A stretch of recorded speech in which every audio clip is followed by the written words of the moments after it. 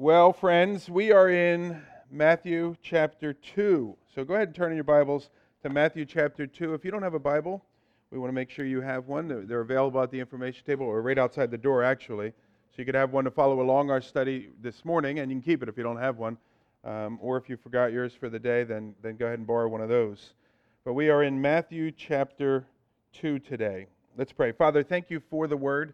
Lord, what a pleasure it is and how comforting it is for us to be able to come and just sit ready to hear from you, to know that your Holy Spirit, Lord, is the author and is our teacher, and that you come and you minister to your children as we open up our hearts to receive from you.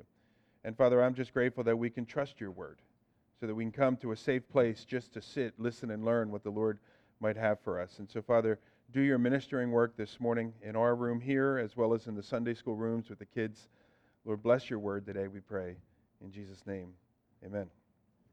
Well, we're going to continue verse by verse now through Matthew chapter, the book, and as I said, we're in chapter 2. In our last study together, we spent some time considering this idea that Mary, this woman, that she would miraculously conceive a child and she would bring forth that child. We call that the virgin birth. And that little baby boy, Jesus, will go on to be the center of this book that we are considering. Now, specifically, last week, we spent our time focused on mostly Joseph's response to this news. And as we looked at, it seemed as if Joseph found himself sort of in the place where he had to do what he had to do. Maybe reluctantly, but nonetheless, the circumstances were such that he had to divorce this woman that he was engaged to. And remember, the culture was a little bit different than ours, that the engagement was pretty much like a marriage. And here's this lady, and she's pregnant. He's not the father, and so obviously she must have been immoral, and so he had to do what he had to do. He had to get rid of her. But what we considered and we looked at was that Joseph was a merciful man. So even though he knew he had to do the right thing, get rid of her, he was also merciful, and he didn't want to cause embarrassment to her. He didn't want to cause public shaming for her, and perhaps even have her stoned to death. And so he decided, all right, I know what I'm going to do. I'm just going to sort of quietly divorce her and then sort of go on. And that was Joseph's plan, we saw, but it wasn't God's plan. And so God has to intervene in sort of this miraculous way. And through this dream, God sends forth an angel and begins to reassure Joseph. And I say reassure because there was a part of Joseph where everything in circumstance, life was telling him, this is what you got to do. That's the easy answer. But there was a part of his heart that knew that wasn't what he was supposed to be doing. And so this angel comes along and says, you're hesitant, essentially. You're hesitant about these things is because I want you to go a different direction. Your plan is not my plan. And so Joseph, he obeys. Difficult circumstances, but Joseph obeys. Now, all of those events took place in what city? Anybody know? Town. Haven't heard it. Nazareth. I heard it from our friend. All right, so all of those events took place in Nazareth, okay? Now, if you look at chapter 2, verse 1, look at the first verse. Now, after Jesus was born in Bethlehem. Yeah, you've heard the stories. Okay, now, Nazareth, the nation of Israel, it's kind of like New Jersey. Think of it like a rectangle. The nation is, cut it in half. The bottom half is pretty much Judea. Take the top half, cut that in half. So you have thirds now. The top part is Galilee, Samaria, Judea. Okay? In the Galilee region, that's where Nazareth is. In the Judea region, that's where Bethlehem is. It's about 90 miles away. So everything that we looked at last week, all that time we talked about last week, that takes place up in the north. Now the chapter begins, and all of a sudden we're 90 miles south, when 90 miles south would have taken you weeks to get to, and they're down in Bethlehem. And so we kind of have to ask this question, well, how did they get down to Bethlehem? What's going on here? Is this story, is something a little fishy here? And nothing is fishy. The answer, though, is not found for us in Matthew. It's actually found over in Luke. You don't need to turn there, but let me just show you one verse which basically summarizes what's going on. Luke chapter 2, verse 1 says, in those days, the days of Mary finding out she's pregnant, Joseph having a dream and all that, in those days a decree went out from Caesar Augustus that all of the world should be registered. And then the story goes on to say you have to go back to the place of your fathers, and both Mary and Joseph, but for our purposes now, it really only matters about Joseph, both of them, their fathers are from Bethlehem, which means they got to get back to Bethlehem. And so that's what brings them down to Bethlehem. Mary, as you know, probably 7.5 months pregnant, maybe 8 months pregnant here in this process. And word comes out, you guys got to go to Bethlehem. What do you think Mary and Joseph's response is? This is going to be awesome. Field trip. I can't wait to go on this trip while I'm 8.5 months pregnant or something. More likely than not, what Mary and Joseph are thinking is something like this. Oh no, God, this is terrible. God, you got to change these circumstances. It can't be like this, Lord. Lord, this is unfair. This is unjust. The Romans intervene for us, God. I guarantee you, these guys are praying that God will do a miracle here. And God doesn't do a miracle here. Because God has, I got a over there. Because God's plans are complete. He was clearing his throat. All right, well, fake it if you have to. All right. God's plans here are that they would get to Bethlehem. And so a lot of times, like Mary and Joseph, we don't understand what God is doing. And so we begin to cry out to God, and we say to God that He has to, or if He would be so kind, to change these things. Or we begin to tell God that these things aren't fair or that they're unjust. And yet God, He continues to allow things to play out just as He has planned so that His purposes would be accomplished. And you and I, we don't necessarily always understand what God is doing. And our responsibility in those instances is to keep trusting. And so no doubt, I'm sure many of us in this room, we're struggling to do that. We understand that, all right, God's plans, they're better than mine. He sees everything. I don't understand everything. But yet we're struggling with continuing to trust. And for you, if that's the case where you are right now, for myself, I remind you there's a wonderful account in Mark chapter 9. It's the story of a guy, his kid is sick, and so he comes to Jesus and he says, please, you got to come and you got to heal my kid. And the story goes on there and things aren't working out, and word comes to him that the kid has actually died. She's no longer sick, but now dead. And Jesus kind of looks right at the guy and he says, just keep believing. And the man says, I do believe, Lord, but you got to help my unbelief. And see, I think that defines us, doesn't it? We do believe, but we sure sink back into not believing a lot, pretty quickly, pretty frequently. And so we go back to the Lord, and it's okay to go back to the Lord. Sometimes we think, I better not admit to Him that I'm having trouble believing, or He's not going to think I'm a good soldier or something for the cause. He knows you're having trouble believing. And so go back to Him and ask Him for strength to keep believing. And I think that Mary and Joseph probably had one of those crisis-type experiences where they were wondering where God is. Well, God was in all of this. And so if we look at our passage today, as I said in verse 1, it says, after Jesus was born in Bethlehem of Judea, in the days of Herod the king, behold, wise men from the east came to Jerusalem. And they were saying, where is he who has been born, King of the Jews? For we saw his star when it rose, and we have come to worship him. And when Herod the king heard this, he was troubled, and all Jerusalem with him. And assembling all the chief priests and the scribes of the people, he inquired of them where the Christ was to be born. And they told him, in Bethlehem of Judea. For so it is written by the prophet, and you, O Bethlehem, in the land of Judah, are by no means least among the rulers of Judah. For from you shall come a ruler who will shepherd my people Israel. Well, if you notice verse 1, Matthew doesn't really get into the details. He just simply states, now after Jesus was born. We also see in verse 1 that he says that he was born in Bethlehem. If you want the real story, the real details, if you want to get down to how everybody was feeling about things, then you need to read that in the book of Luke, Luke chapter 2.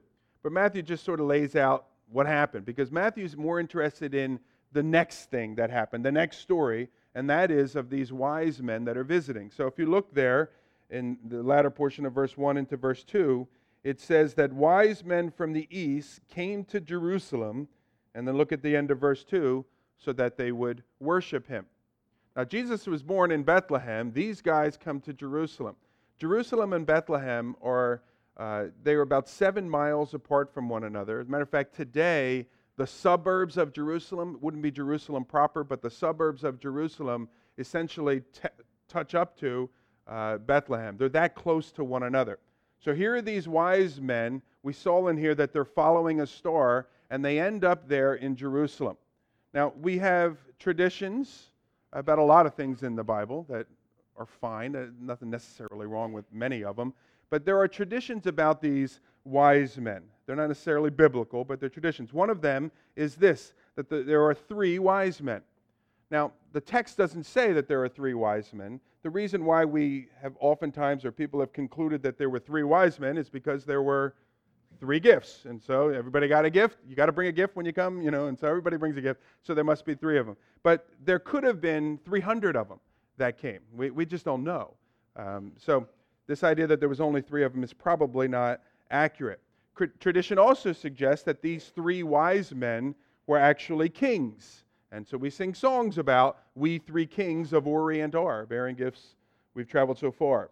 But the text gives no evidence to support that tradition either. There are some Old Testament verses which talks about the kings coming and bringing gifts to the king, but the context of those passages, which are Psalm 68, Isaiah 49, and a few other places, the context really seems to imply the second coming of Christ and that the kings are going to come and bring gifts. But maybe that is why we say that these guys were kings. A third tradition is that these wise men, that they showed up on the scene shortly after Jesus' birth. So in our context, they would have visited at the hospital where Jesus was born. In fact, in Spanish tradition, which is carried over to many of our Caribbean nations, Central and South American nations as well, these 3 wise men, that they arrive on January 6th, which is just about 2 weeks after the supposed birth of Christ. Now, I don't know Spanish, so I'm going to give it a shot. I think we have some Spanish. My friend, you correct me if I'm wrong. Dia de los Reyes Magos. That's what I said. Yes. Now, essentially, it's the day of the 3 kings. Is that what that means? The day. Say who what? Yes. Well, there you go. Now, it's a fun tradition. I don't mind it. I would like to go to this particular thing because it's associated with a parade. And if I understand correctly, these 3 kings will come into town, probably at the end of the parade or whatever, and then the gifts begin to be distributed to the kids. I think parents actually give Santa, if you will, a gift, and then he passes it out to the kids or something like that. So the kids really like this holiday. I would like this holiday. Somebody's bringing gifts? All right, great. That sounds good. But the text pretty clearly indicates that it's a tradition, it's fine, it's not satanic or anything like that, but it's this tradition, but it's probably not biblical. And here are some of the reasons why. Here are some of the clues. If you look at verse 1 again, there it speaks of the fact that these wise men see a star from the east and they begin to make their way to the city there. Well, if they're coming from the east, which would have likely been Babylon at the time, that it would have taken them months to make their way to Jerusalem. And so Jesus would have been, him and his mom would have been dismissed from the hospital, so to speak. And so that's one indicator. If you also look at verse 11. We didn't read it yet, but look down to verse 11. Notice when they get there, it says, and going into the house, they saw the child, not the baby. All right, but they see now a child. And then also notice verse 11, it says they went into the house, not the stable with the manger, like the shepherds went and found when in Luke chapter 2 when they came to visit. And so 3 clues to why that tradition may not be accurate. Another one might be, a final clue that we might look to is Herod's response. And so if you look down to verse 16, I'll tell the story quickly. We're going to go back through it today. But the wise men come. They come to the king there in Jerusalem, a guy by the name of Herod. And Herod, it seems a little concerned about this idea. You mean there's another king? Well, why don't you find out where he is and let me know? And he's going to kill him, essentially. And so the wise men, they catch on to this. And so they go visit Jesus. And then they decide, a dream, an angel, they're not going back to Herod. And so they go another way. Herod finds this out. And he's furious. And so we read in verse 16, it said, then Herod, when he saw that he had been tricked by the wise men, he became furious, and he sent and he killed all the male children in Bethlehem in all that region who were 2 years old and under, according to the time that he had ascertained from the wise men. So apparently in the conversation with them, he says, so when did you see this star? And, maybe they said, well, it was about 18 months ago, something like that. And so Herod, it seems, he says, you know what? Just bump it up to 2. We'll take care of all of them. We'll kill off any possible rival to me whatsoever. And so it seems that this idea is more of a tradition than it is biblical. It's not that big a deal. If you want to celebrate the parade, I don't think it's a problem. Now, this caravan of people, so 3 wise men, maybe 300 wise men. We know it's going to be a caravan of people. A caravan of people, they arrive in Jerusalem. It seems to me, though I don't know from the text, that they go to the temple and they begin to inquire. They begin to talk. And, hey, we saw this star. Where is he that is born king? All that stuff. Word now filters over to Herod's palace. And if you look in chapter 2, verse 3, it says, when Herod the king heard this, he was troubled, and all of Jerusalem with him. Now Herod was troubled because Herod's a troubled guy, and these things cause him to be troubled. All of Jerusalem is troubled is because who knows what Herod's going to do? That guy's nuts. And so there's a little bit of a stir that is in town. Let me tell you a few things that we know about Herod. One, Herod, more specifically, historically, the man is known as Herod the Great. There are other Herods in history, Herod Antipas and other Herods as well. Herod is the title more than it is a person's name. It's kind of like Pharaoh. So there was a bunch of pharaohs in history. So this particular guy is known as Herod the Great. Herod the Great ruled over the Roman province, if you will, of Judea for 37 years. 34 of those years he specifically ruled in the city of Jerusalem. And he was placed in the city of Jerusalem by the emperor of Rome because he was particularly good at dealing with rebellion. We learned some things about him. He was a remarkable man. He was very good at what he did in so many ways. He was particularly good in so-called public works programs. And so the Second Temple is commonly referred to as Herod's Temple.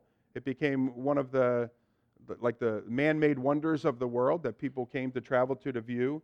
So that's called Herod's Temple, or the Second Temple. The Roman aqueducts, the system that he brought into Israel at that particular time, he oversaw those. If you ever go to Jerusalem, one of the most remarkable places you will go, the only problem is they bring you there as soon as you get off the plane, and you can't even see straight because you're so tired, but it's a place called Caesarea Maritima. It is unbelievable. He had that entire place built. Another place that you could go in Israel to visit is Masada. Masada is a fortress city built at the top of a mountain. It is remarkable, and he had that built. So as far as public works programs, he was a pretty remarkable guy in that way. He also maintained his power for 37 years, which is significant. But part of the way that he did that is he was a ruthless and cruel man. He was a guy that would do anything to maintain his power.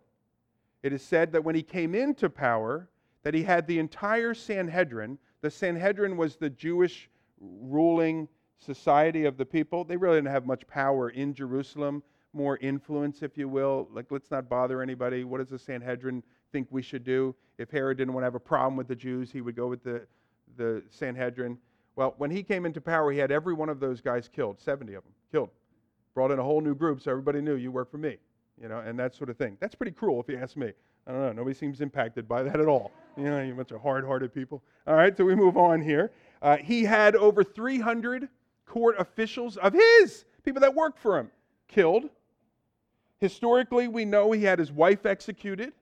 He had his mother-in-law executed. It's probably a joke in there or something like that. I would never. It's terrible. He had at least 3 of his sons killed, his own sons.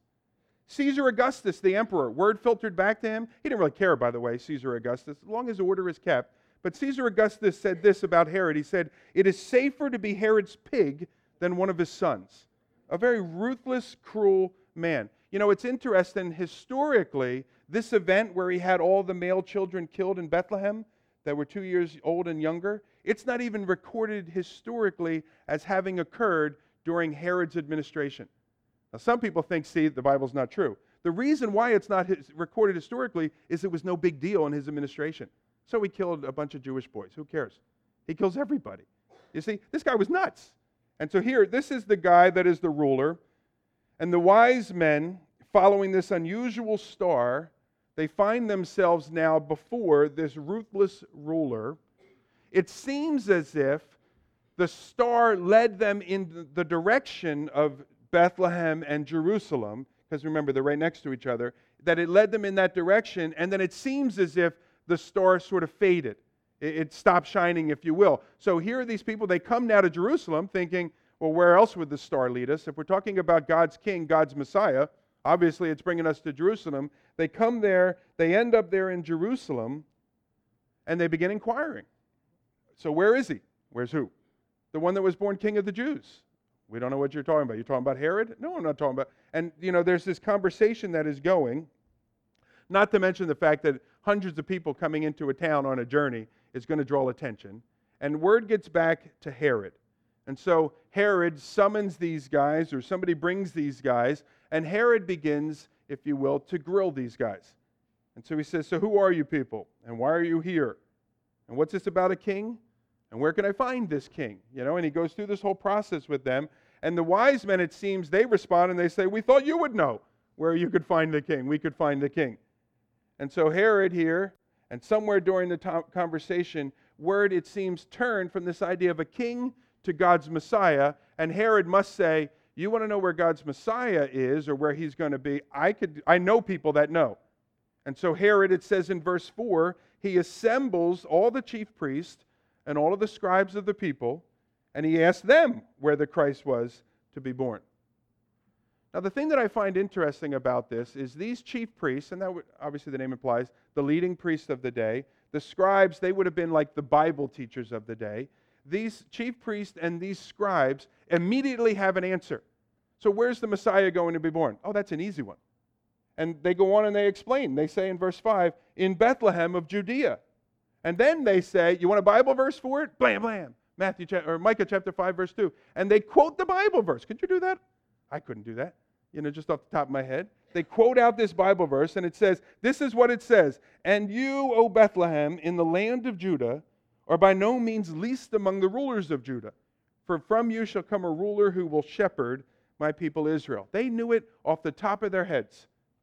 The Old Testament prophet Micah, again, Micah chapter 5, verse 2, prophesied that he would come to Bethlehem, he being the king of the Jews, 700 years earlier. And quoting this passage, they're able to quickly answer Herod and reveal to him and the others the location of this king. But if you notice in the passage, and we already read it, they never go themselves. Do you catch that? So they're very quick. They know the Bible answer, but they themselves never go. And I think these guys are an example of folks, believers, in a sense, we're making the connection here, that they have the correct head knowledge all about the Messiah, but their heart holds no affinity for the Messiah at all. And sadly, as a result of that, they missed him altogether. And I think the risk for every one of us that has been in a relationship with the Lord for any length of time, and the risk for those of us that are maybe in a position of leadership, like a pastor or a teacher or a mom or a dad working in the lives of your kids, the risk for us is this: we can learn our Bibles, and we can answer all the questions, and we can even point other people to Christ and direct other people to Christ, but we ourselves are missing him. And so we can point other people to go find Jesus so that they can worship him, and we ourselves, we remain worshipless, if you will. And that's not good. And I just encourage you, if you've been in the Lord for a while, and if you're serving in ministry in one way or another, don't let your heart become calloused to the truths of the Word of God. Because they should always lead us to the place, our relationship with Christ should always lead us to the place where we go and we worship. And here are these guys pointing other people to the place where they can go worship, but they themselves are not worshipers. Well, let's continue the passage. Verse 7. It says, then Herod, summoned the wise men secretly, and he ascertained from them what time the star had appeared. And he sent them to Bethlehem, saying, go and search diligently for the child, and when you have found him, bring me word that I too may come and worship him. And after listening to the king, they went on their way, and behold, the star that they had seen when it rose went before them until it came to rest over the place where the child was. And when they saw the star, they rejoiced exceedingly with great joy. And going into the house, they saw the child with Mary his mother, and they fell down and they worshipped him. And then, opening their treasure, they offered him gifts, gold and frankincense and myrrh, and being warned in a dream not to return to Herod, they departed to their own country by another way. So verses 7 and 8 seem to imply to me that this ruthlessness of Herod was sort of seeping through when he said, hey, go find out where he is, tell me so I could come and worship him too. They were sort of like put on their guard a little bit. They had an idea that this guy wasn't being really truthful with them. I can't say that definitively. But I suspect that Herod wants to find out how long ago the star appeared so we can sort of narrow down what we're looking for. If it appeared a week ago, go find a week-old infant baby. If it appeared 18 months ago, find a little kid running around causing all sorts of trouble for his parents. That's what we're looking for. So he gives them instructions to return with the exact location so he can go and worship. Look at verse 9. So the caravan, they head out, and they notice in verse 9, if you take notice, I should say, it seems that the star now appears again. Maybe it was appearing all the time, but it seems that it appears again. And now notice what it says in verse 9. It settles over the place where the child was. That could be translated that it stood over the head of the child. And it's suggested that this is the reason that a lot of sort of ancient and medieval art depicts Jesus and others with a little halo around his head. That it's the idea that it stood right over his head. Maybe that's what it looked like, who knows. But either way, the star is on the move again. And so, as verse 10 says, so are the wise men. When they saw the star, they rejoiced exceedingly with great joy. And following the star, they come to Bethlehem. And notice in verse 11, and going into the house where this star is, they saw the child with Mary, his mother, and they fell down and they worshiped him. Now, as an act of worship, they bring gifts to Jesus. And let me just make this point about worship.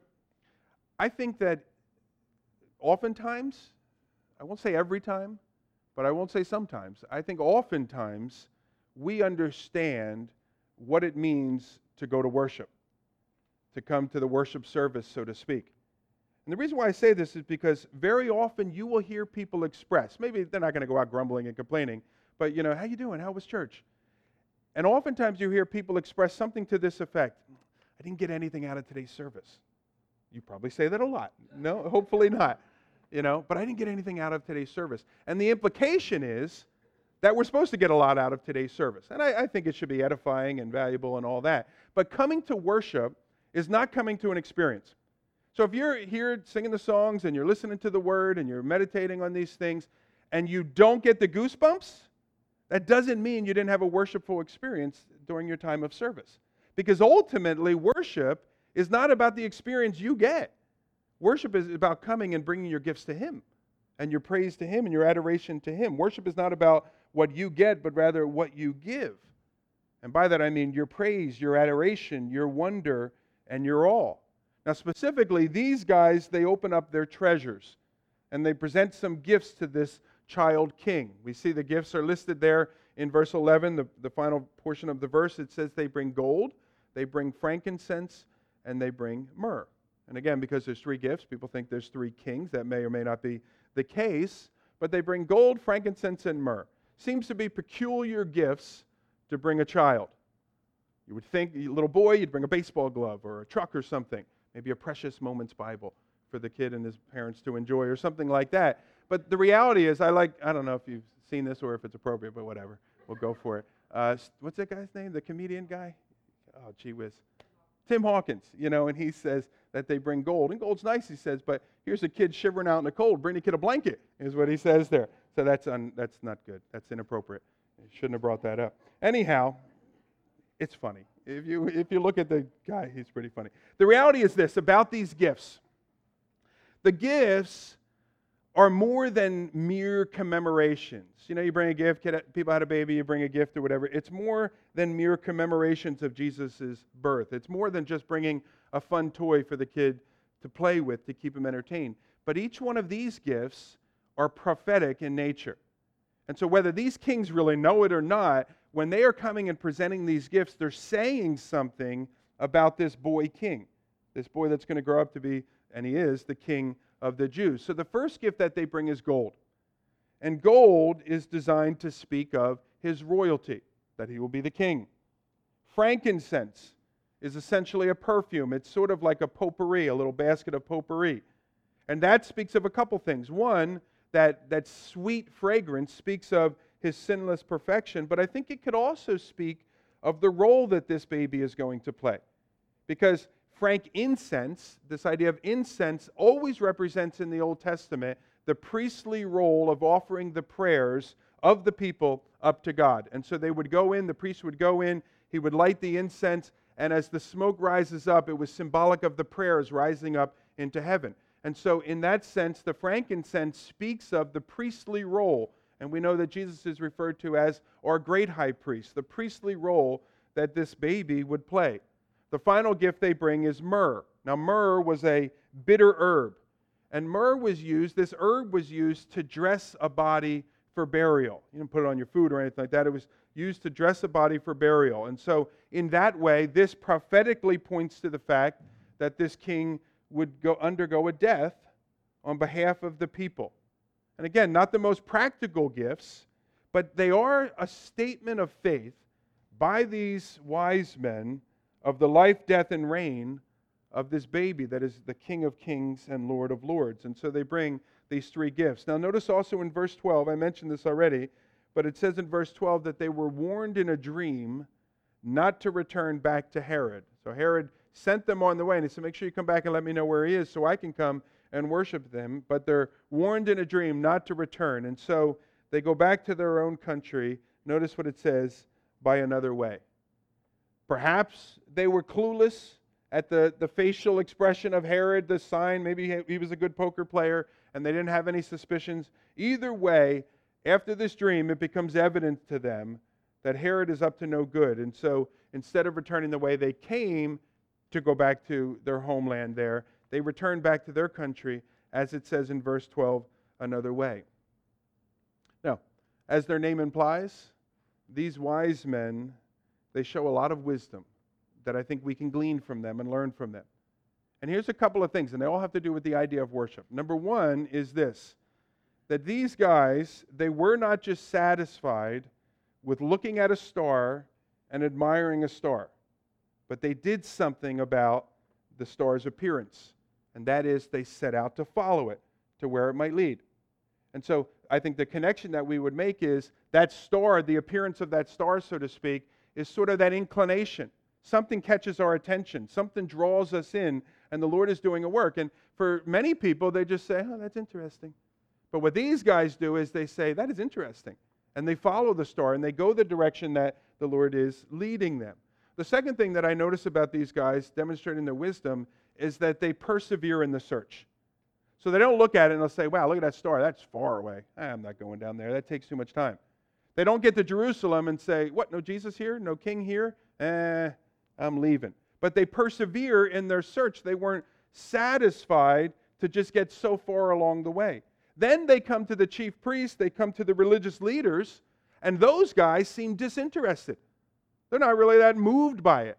Oh, the Messiah, yeah, Bethlehem. Yeah, good luck. Let us know how it goes. Now, many people follow the lead, if you will, of the religious leaders. And if the religious leaders aren't that interested, well, then why should I be that interested? But these guys don't stop there. And so, yeah, everyone else may not be interested. All of their peers may not be interested. All of their friends may not be interested, but I'm interested. And I'm going and I'm finding this star, and I'm finding what's at the end of this star. I appreciate that about them. Third thing that we see about these wise men, when they get there, what do? They actually worship. So they could have come to the place where the house where Jesus and his family was, and they could have peeked in. They could have said, very interesting. That's quite a sight we've seen. And took off. Or they could cast themselves down as they did and worship the child that was before them. And then the final thing we notice about worship that these wise men demonstrate to us is that worship cost them dearly. And so these guys do not come to worship empty-handed. They don't come to worship so that they can get something from it. But they come to worship and they present their treasures to this child king. Does that speak to you? Do any of those things speak to you about how you worship the Lord? Are you merely satisfied with looking at Jesus, admiring Jesus? Or are you willing to do something about him and his claims? Do you persevere in your search? Do you agree with the scripture that says, you will seek me and you will find me when you search for me with all of your hearts? What does that mean for a Christian? For somebody that's already been born again? Somebody that's already come to the cross, recognized their sin, received salvation into their life, and have been washed and cleansed. What does it mean for that person to seek him diligently with all of their heart that we might find him? It means digging in. It means essentially saying, I'm not leaving unless you bless me, as we see that example in the Old Testament. And here these guys, they demonstrate that. Does your worship demonstrate that? Do you persevere in your search? Do you do everything that is humanly possible, so to speak, to put yourself in a position that you won't leave that place until you find Him? Do you love the Lord with all your heart? Or are you keeping a bit back for yourself? Lord, I think I've been more than generous. I've given you 75% of myself. He said, yeah, you have. But boy, that 25%, you're missing out. Seek me diligently with all your heart. And let me ask you this question. Does worship cost you? Now, I'm not merely talking about money, but I'm not talking about money either. Jesus said this, where your treasure is, there your heart will be also. And you can learn a lot about a person by how they spend their money, how they spend their time, how they spend their resources. And so we ask ourselves, are we honoring the Lord with our giving? But I think more importantly, what I'm speaking about is this. I am speaking about your life. Because the Apostle Paul, he says this, Romans 12:1, he said, I appeal to you therefore, brothers, by the mercies of God, to present your bodies as a living sacrifice, holy and acceptable to God, which is your spiritual worship. In another place, Jesus declared, and the statement that he makes is designed to be hard to hear. It was designed to offend some people. It was designed to weed out some people. It's a tough word to hear. Jesus said to his disciples this, he said, if anyone would come after me, let him deny himself, let him take up his cross, and let him follow me. And I've mentioned it before, the cross was an implement of death. If you were taking up a cross, that meant you were on your death march, walking that green mile, so to speak, and the end of it was your execution. And so Jesus then makes this tough statement. He says, you want to come after me and you want to follow me, what it means to do that is to die. That's a rough statement. Following the Lord and worshiping the Lord in truth involves us laying down our lives in sacrifice. The idea is this, that in light of all that He has done, as the NIV says, it is our true and our proper worship to lay down our lives. And these guys, they demonstrate that worship is costly. And in this instance, when I say worship, I'm not talking about coming in a gathering of people and the opening set of songs. That's not what I'm talking about worship. I'm talking about having a life that brings glory and honor and praise to our Savior. That's what it means to worship. So you can worship the Lord while you're going about your daily walk. You can mow your lawn and worship the Lord, just in the way you do it. You can work your job and worship the Lord. You can raise your kids and worship the Lord. And that's going to be costly to live your life for Christ. Now notice one last thing about these wise guys. It comes from verse 12, and that is that they return another way. I told you the reason why is because they were on to Herod's schemes here, but I think there's a point of application for us in this, and that is this, that all true worshipers that come to Jesus never return back the way by which they came. No one who meets Christ with a sincere heart ever returns back the same way. Jesus would say this, Matthew chapter 7. Jesus would say essentially these words, you will know a tree by the fruit that it bears. Now, I'm not trying to say that you're going to come to Jesus and all of those sin habits will be suddenly gone. What I'm talking about is the sanctification process that has begun. That all of those who truly meet and worship Jesus leave with the Holy Spirit having entered into their lives and the conviction of that Spirit prompting them to abandon sin. So I'm reminded of the words that are found in the book of James. It says this, if anyone is a hearer of the word, you probably know the passage, and not a doer, that person is like a man who looks at his face in a mirror, looks intently at his face in a mirror, looks at himself and then goes away at once and forgets what he was like. You see, a true worshiper comes. So whether it's to these services on a Sunday, whether it's to your daily devotional time, whether it's to that prayer group or that accountability group that you are a part of, a true worshiper, when he or she gets up to leave that time, having been in the presence of the Lord, will most definitely return another way. They'll be convicted. And then in response to that conviction, they will leave changed. And that's what we see is happening to these guys. They went and they worshiped the Lord, and then they return back another way. We've been talking a lot about this. We have to develop the habit of saying yes to the Lord in the small things. That's worship. Yes, Lord. You're sovereign. You're in control. You're my Lord. I call you that. I'll do what you tell me to do. That's what it means to live changed. Now we got to get moving. Verse 13, let's pick up. Verse 13 says, "Now when they had departed, behold, an angel of the Lord appeared to Joseph in a dream, and he said, 'Rise, take the child and his mother and flee to Egypt, and remain there until I tell you, for Herod is about to search for the child to destroy him.' And he rose and he took the child and his mother by night, and he departed to Egypt, and he remained there until the death of Herod." So not only are the wise men warned in a dream, but we see here that an angel of the Lord comes to Joseph as well and reveals to him the next step that he is supposed to take. So he had a dream before when we were back in Nazareth. He has another one now. He's told, if you see there in the verse, he's told to flee to Egypt. And Egypt seems like a peculiar place for the family of the Messiah to flee to. That seems like an odd place. Why would we send them to Egypt? But in actuality, it was probably a very logical place for them to go. In that day and age, there was roughly 1 million Jews that were living in Egypt. So there was going to be a Jewish community that was there that could interact with one another, they could be welcomed into, and so on. Perhaps more importantly, maybe, is this, that it was outside of the jurisdiction of Herod.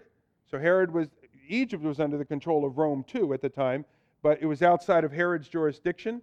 So they got away from the lunatic, and they're in sort of a safe place.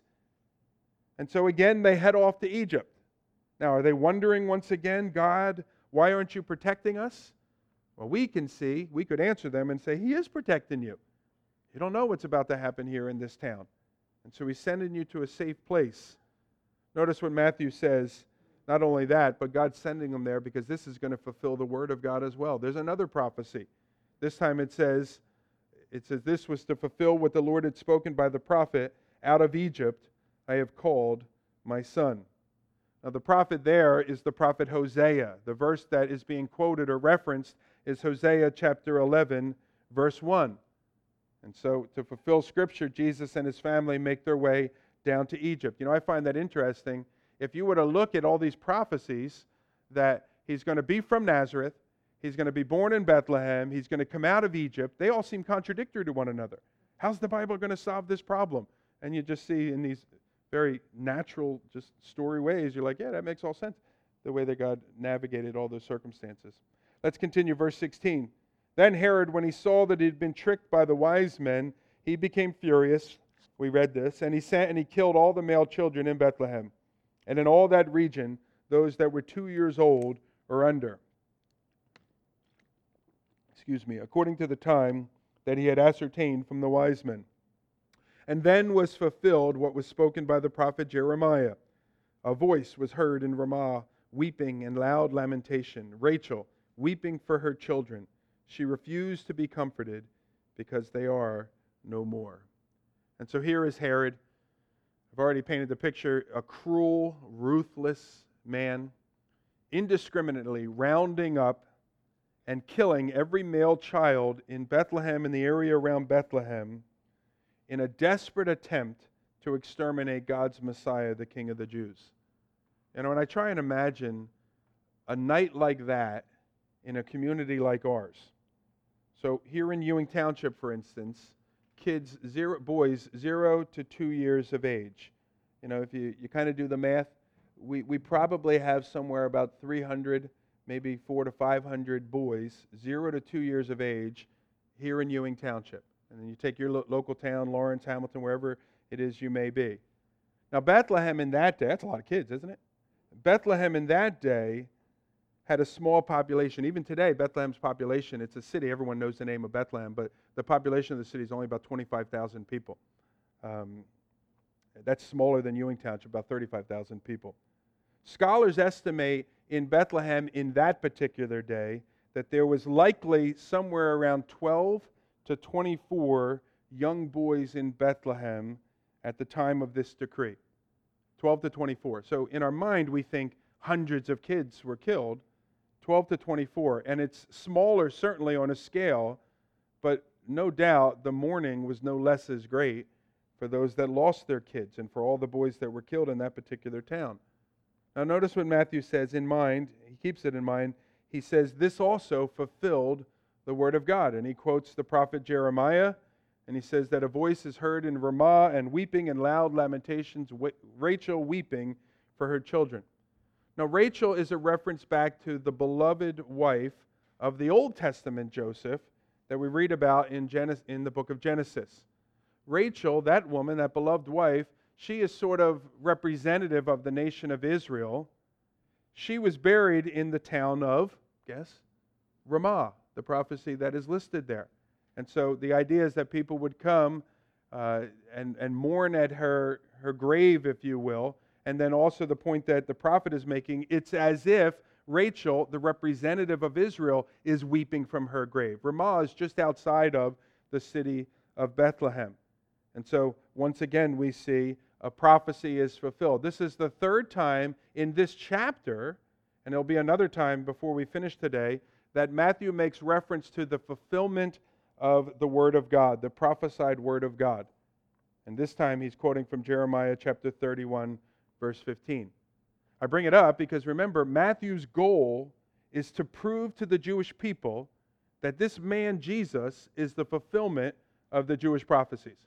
So every time one of these prophecies is fulfilled, he says, there's another one, there's another one, there's another one. Have I made my point yet? Let me give you another one. Let me give you another one. And so we have, I think, 5 already fulfilled in the first 2 chapters, and it'll go on and it'll continue to do that through the book. Well, the passage says, out of Egypt I have called my son. Egypt in the Scriptures is regularly represented to us as sort of a type of our flesh. Spirit, alive in Christ, our flesh, the old man, that sinful man. Representative of the flesh, our old nature, the days before we began a relationship with Christ. So Egypt is a type of the world. And so it's significant that the Father would send His Son into Egypt so that you and I would be freed, if you will, from Egypt, from the world. 1 John 2:15 says, love not the world nor the things of the world. Jesus came. He came to deliver us from all those things that are perishing so that we could have life and that we could have eternal life. And so Paul would say this in the book of 2 Corinthians. He would say that He became sin. Jesus became sin in this world. He went to Egypt, if you will. He became sin that knew no sin so that we might become the righteousness of Christ. The Scripture is very clear. Some people, hey, what's the Bible about? And some people just throw out things, it's about God in the sky with lightning bolts trying to get us if we step out. That's not what the Bible is about. Essentially, you boil it all down, what's the Bible about? The Bible is about the Lord's desire that none would perish. And the interesting thing in our passage today is a number of different people are encountered with that message. And so you see Herod is brought face to face with it. The wise men are brought face to face with it. The chief priests and the scribes are brought face to face with it. And the thing that we see, I find interesting, is the varied responses of all of those people that are put face to face with this idea that God doesn't want anybody to perish. It's not really surprising to me because in our day, people have the same types of responses to the offer of salvation. Some, many of us, we respond in worship, as the wise men did. Our hearts are touched. The Lord bows our knee, and we fall down and we recognize that He indeed is the Savior. We accept His gift of salvation, and we begin to walk in a relationship with Him, looking for the day when He will take us home and we'll spend eternity rejoicing in the fact of His majesty. Many of us have done that. Some, however, that we come in contact with, perhaps some here, and I don't assume that everyone here has a relationship with Christ. You may know a lot about Him, but some are like Herod, and they demonstrate sort of an open hostility and hatred to Jesus. But I think most people in our day and in our age, they respond as the chief priest and the scribes did. And that is, they respond with indifference. Oh, that's interesting. Yeah, he's over there. Let me know how it goes. Hope it's a good trip. Be safe. And that's it. Their hearts aren't driven to go and worship Him. And sadly, the result is this, that those folks, just like Herod, no problem, I understand. These folks, just like Herod, are going to miss the coming of God's Messiah. And that's a tragedy. And so this morning, as I said, I know that everyone in this room is not a born-again believer and has not fallen down at the feet of Jesus to worship him. I ask you then, specifically, where are you this morning? And what is your response? Will you be like Herod and say, you know what, I'm done altogether, I'll never come back here again? Are you like the chief priests and scribes where you just simply say something to the effect of, yeah, whatever, it's very interesting, thanks for sharing?